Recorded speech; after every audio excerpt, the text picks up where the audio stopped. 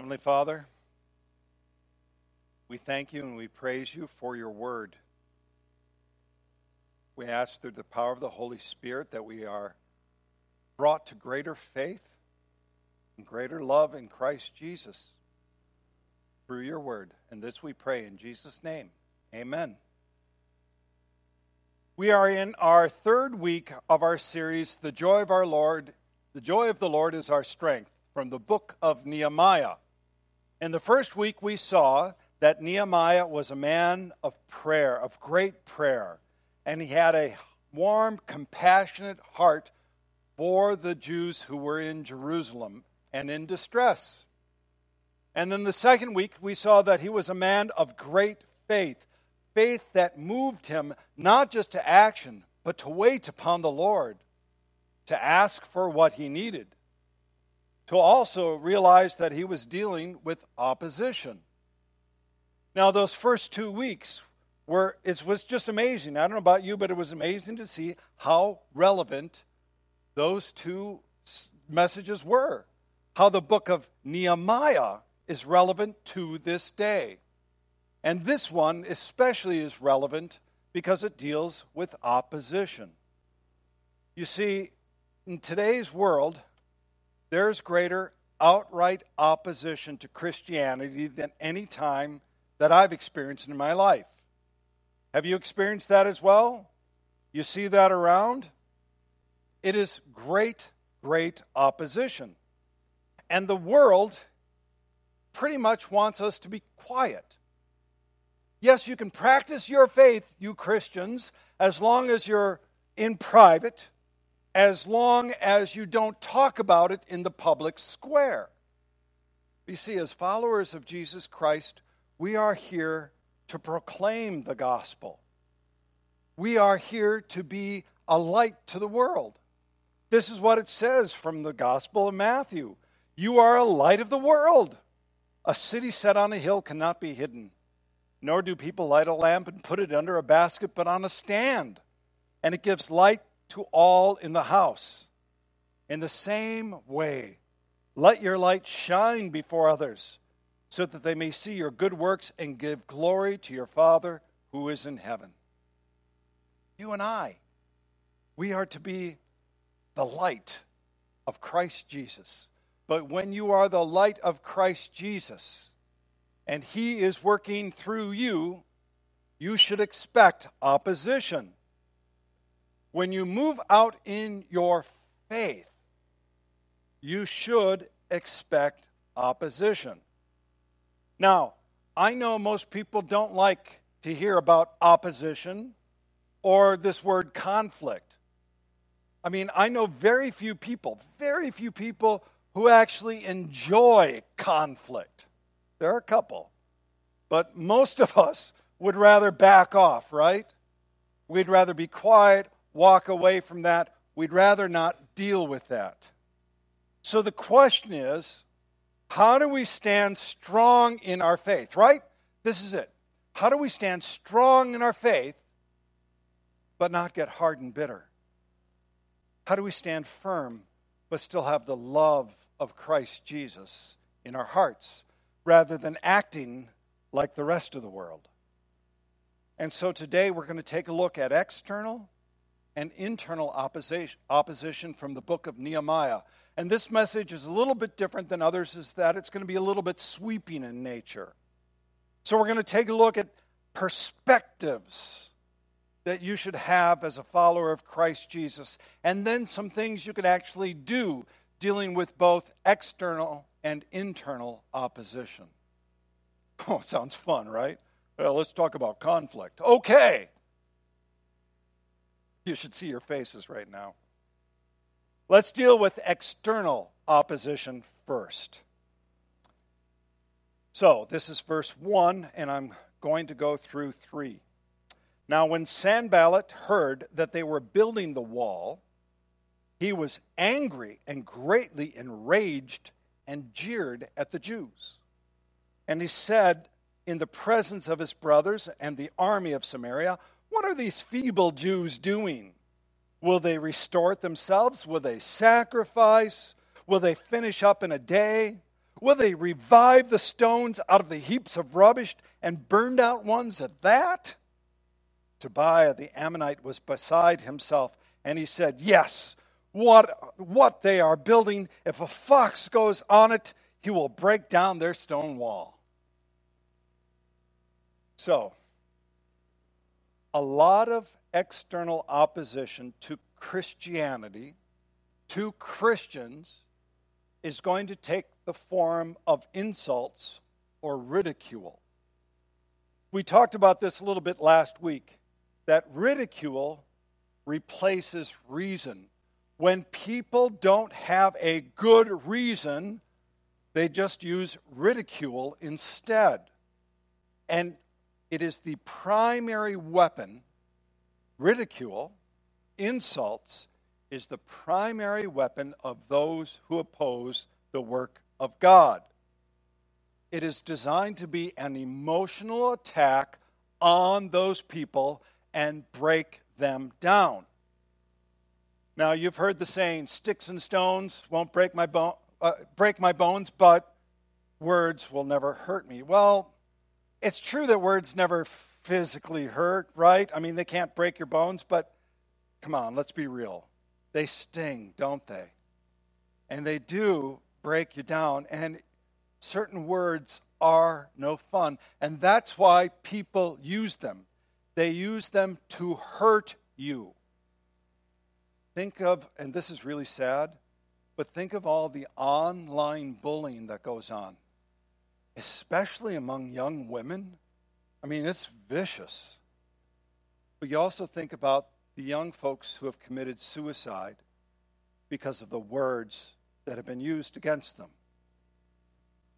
So, yes, words do hurt. Words do make an effect.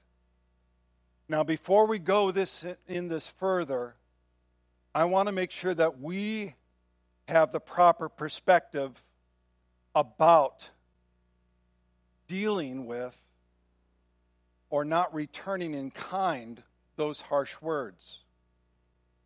Because you and I, as followers of Christ Jesus, you and I are called to a higher calling. Okay? You and I are called to a higher calling. As followers of Jesus, we need to be watchful of our speech and not fall in the trap of fighting back with the same thing that they are using. Ephesians, let no corrupting talk come out of your mouths. Notice it doesn't say don't let most of corrupting talk come out. It says let no corrupting talk come out of your mouths, but only such as is good for building up, as fits the occasion, that it might give grace to those who hear. As followers of Christ Jesus, we are to walk in the wisdom toward outsiders, making the best use of the time. Let your speech always be gracious, seasoned with salt, so that you may know you ought to answer each person. This is the calling to which you and I are called. And that last one was from Colossians. Okay, so now let's go to the book of Nehemiah. And what were they doing? They were jeering at them. How many people use that word jeer in a sentence lately? Last decade? I mean, we don't use it, right? So another word is heckled. They heckled them. They called them feeble. They said their building materials were rubbish. They said they were so bad at building a wall that the slightest touch would make it fall down. If a fox goes on it, he will break down their stone wall. Okay, I read that and I kind of go, doesn't sound like much of an insult to me. But there's a divide. There's a cultural divide from back then, and there's also that time divide, right? These were meant as nasty, nasty insults. It was meant to get under their skin. Okay, let's try some of the ones in modern day times that are given towards Christians, people who stand for the gospel. Christians, by the world standards, are hateful. They're bigots. They're backwards. They're fundamentalists. They're Bible thumpers. They're homophobic. They're transphobic. You know, by the way, when I type, I can type fast, just a lot of mistakes. And when I typed transphobic, I misspelled it. Spell check corrected it. Because now transphobic is a word. You see, people, they get dressed up. Have you seen this on the news? They get dressed up as handmaidens. You probably have seen that. And that they say that we are oppressing women. And that they will say that you might be pro-birth, but you're certainly not pro-life. And they will shout you down and simply yell, shame, shame, shame, shame. You've seen these things on the news, right? And you've even seen that people have said there will be a night of rage. What is rage? Rage is the extreme of ridicule. It is pent-up emotion without reason. There's a reason that we often call rage blind rage, because reasoning is left behind. I'm going to read it here. Rage is often called blind rage because reasoning is left behind. And when people are enraged, there's often little reasoning with such people because they fight against what is obvious. They have to fight with rage against what is obvious to everyone else. And I'm going to tell you from a perspective that you might not have, what is obvious to everyone is that God exists, that He has created us, that He has designed us, and that we are to follow Him and His Word. And so they rage against God. Now, I don't have to be a psychologist to understand that. I don't have to be a sociologist to understand that. Actually, all you have to do is go back to your Bible and read the book of Romans. Romans chapter 1, starting with verse 19. For what can be known about God is plain to them, because God has shown it to them. For although they knew God, they did not honor Him as God or give thanks to Him because they're futile. For although they knew God, they did not honor Him as God or give thanks to Him. But they became futile in their thinking, and their foolish hearts were darkened.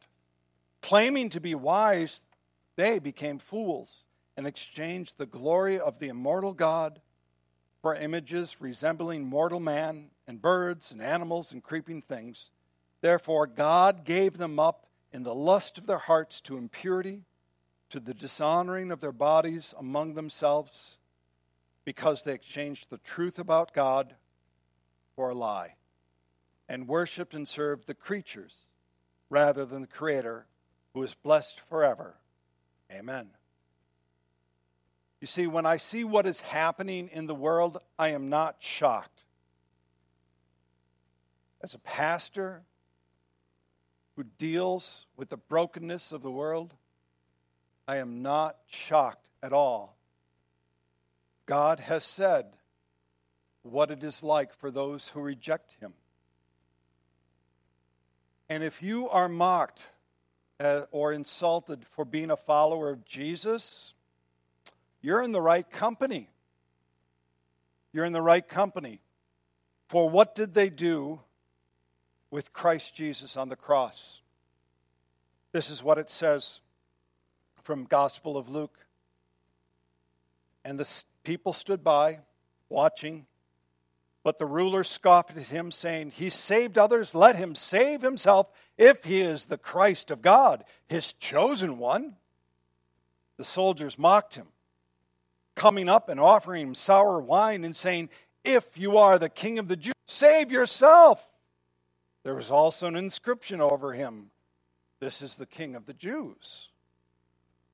See, they thought Jesus to be an utter fool, and to be on the cross, to be a Savior on the cross, was utter foolishness. But God used what the world thought to be utter foolishness to save the world. From 1 Corinthians, but God chose what is foolish in the world to shame the wise. God chose what is weak in the world to shame the strong. God chose what is low and despised in the world, and even the things that are not, to bring to nothing the things that are. So, if you are mocked or insulted or put upon or ostracized because you say, I follow Christ Jesus and his gospel, know that you are in good company. Paul himself said, I am a fool for Christ. So if somebody mocks you or insults you or does something, a little backhanded something, you can say, thank you. I'm a fool for Christ. And they won't know how to respond, by the way. Thank you. I am a fool for Christ. You should be such a fool too. Okay.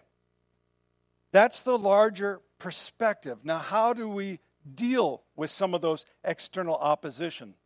The first thing is, and I've already alluded to this, is that you don't take the bait. It's real. It's really easy to get sucked in, isn't it? And want to give back in kind what you are receiving to get that pound of flesh, right? But you and I are called to a higher calling. And we aren't to take vengeance. Who is to take vengeance? God. He is to take vengeance. Romans chapter 12, verse 19. For it is written, vengeance is mine, I will repay, says the Lord. So rather than setting our sights, our minds, our hearts on giving back in kind, we need to set our hearts, our minds, our soul first and foremost on God and his perspective. See, when people jeer at you, and now today you can use that word jeer in a sentence. Just go ahead, have a little fun. When people jeer at you, they heckle you or something, know that it's not you. Unless you're being a jerk, by the way, right? Don't be a Christian jerk, okay? Don't do that. Don't give them a reason for jeering at you. Got it? I got to put that in there. But know that they are actually rejecting God. And when they ridicule and jeer and taunt Christians, it's ultimately towards Christ that they are doing it. Thus, the gospel reading. Blessed are you when others revile you and persecute you and utter all kinds of evil against you falsely on my account. Rejoice and be glad. Isn't that strange? He says, look, if you're actually getting insults because you're standing for Christ Jesus, you're not being a jerk, but you're actually standing for Christ Jesus and his work, rejoice in that when you receive that. Rejoice and be glad, for your reward is in heaven, for so they persecuted the prophets who were before you. So Nehemiah does not take the bait. He has the mind of God in hand. And then he also prays. He says this, Hear, O our God, for we are despised. Turn back their taunt on their own heads and give them up to be plundered in a land where they are captives. Do not cover their guilt, and let not their sin be blotted out from your sight, for they have provoked you to anger in the presence of the builders. Now, that seems a little harsh, doesn't it? But if you actually go through the Psalms, you find prayers like that. You find prayers that ask God to intervene. I mean, if you take a look at his prayer, and you look then at Christ Jesus, who said you are to love your enemies and pray for them, how can we reconcile this? Because you and I, through the cross of Christ Jesus, are called to love our enemies, which is really hard, right? Because we'd rather do a pound of flesh instead. We are to love our enemies and actually win them to Christ Jesus, to bring them to faith. One commentator put it like this. He said, Christians are under the new covenant and are admonished to love our enemies and to make it our primary concern to lead a wicked world to faith and forgiveness through the message of the cross. Nevertheless, God's people can ask him to judge injustice and thwart the plans of those who would hinder God's work. We pray things like that every week here. We have prayed for people who are persecuting our brothers and sisters in Christ to repent, right? We're asking God to intervene to thwart what they are doing. Notice this is not for vengeance. We are not praying for our own vengeance, because some people will want to say, God, will you just wipe out all the sinners on the earth? Well, that includes you too.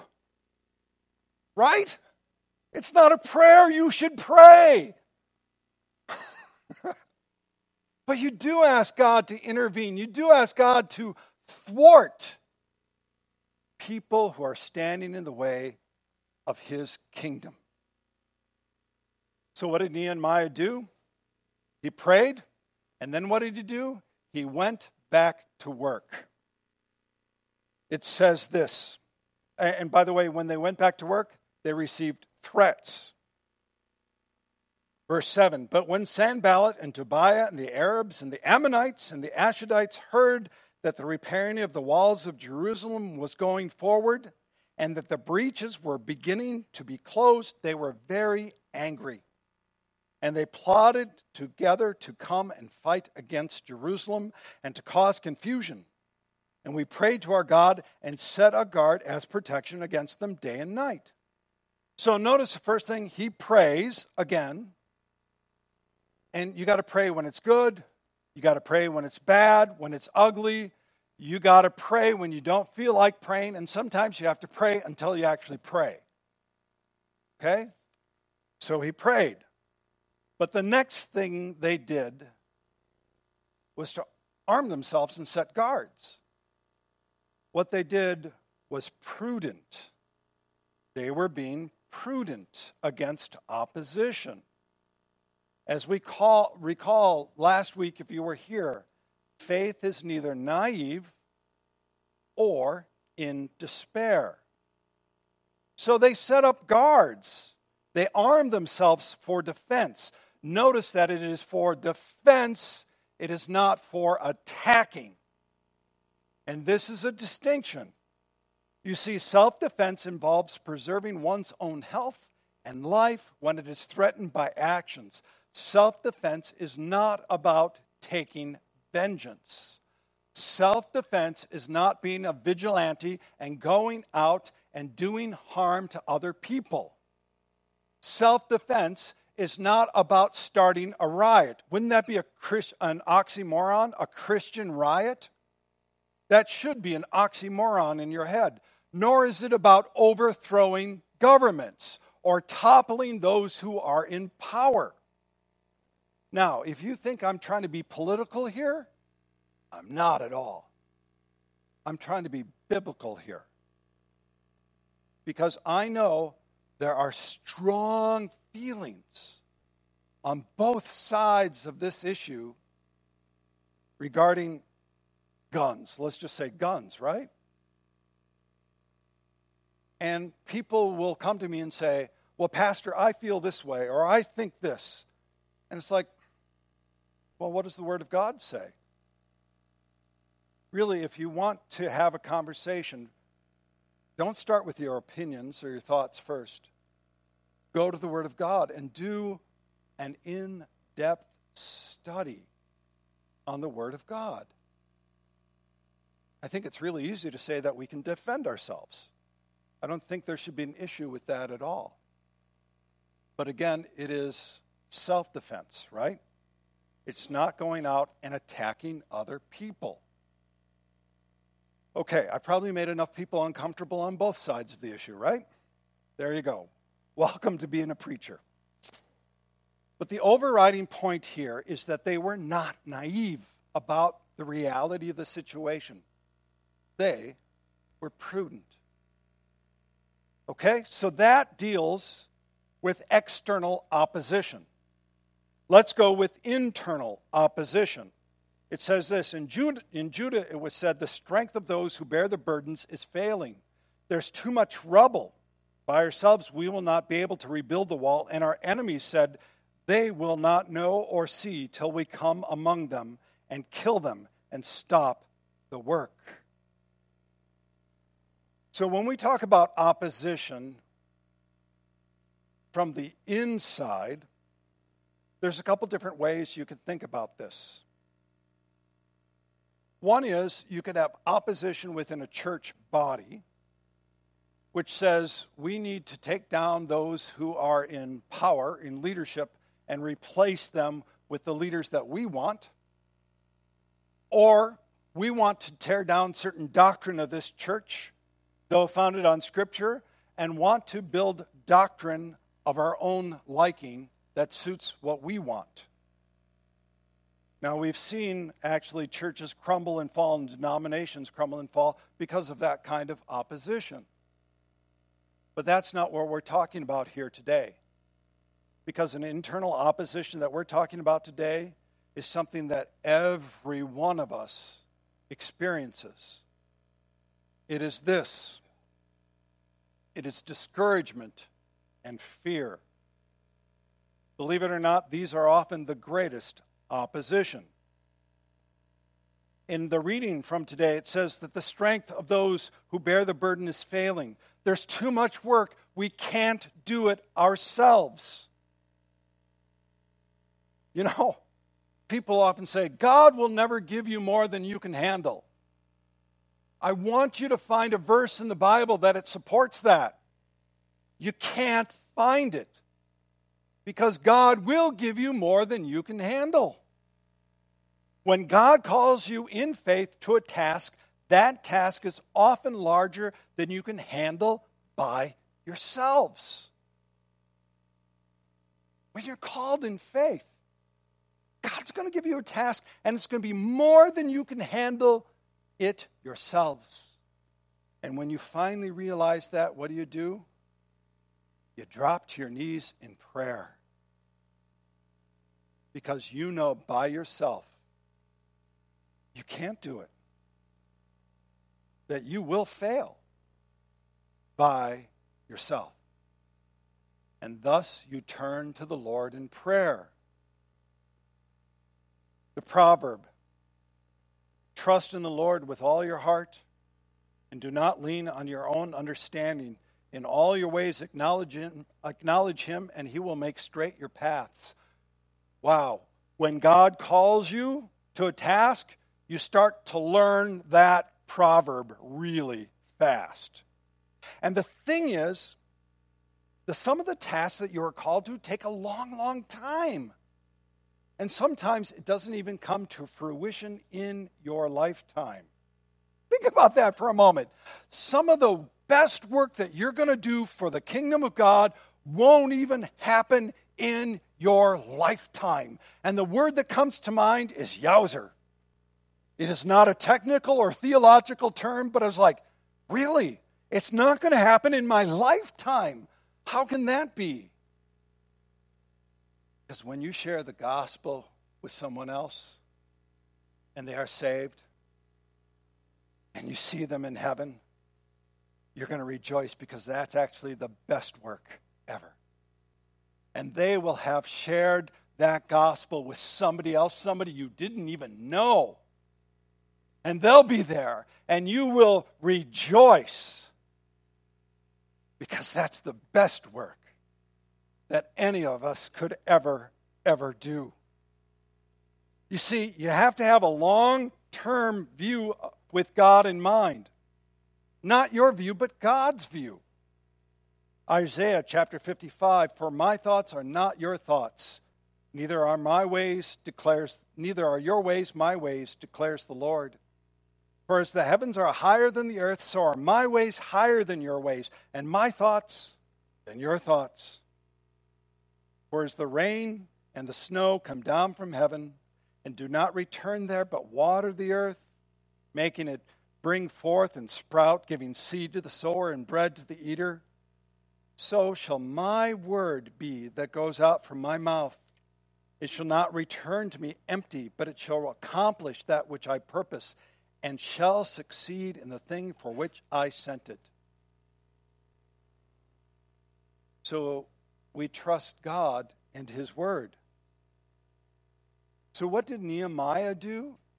Dealing with fear, discouragement of the people, he pointed them to the great and awesome God whom we serve. He said, "And I looked and arose and said to the nobles and to the officials and to the rest of the people, do not be afraid of them. Remember the Lord who is great and awesome, and fight for your brothers, your sons, your daughters, your wives, and your homes." Remember. And we began our series with that song, "Our God is an Awesome God," and you need not be afraid. That's often the resounding call that God gives to all of his people. Do not be afraid. Fear not. Fear not. It is a message that we've come back to again and again, especially during this time of COVID and the pandemic and everything that's been happening in our country. Fear not. Fear not. Genesis chapter 15.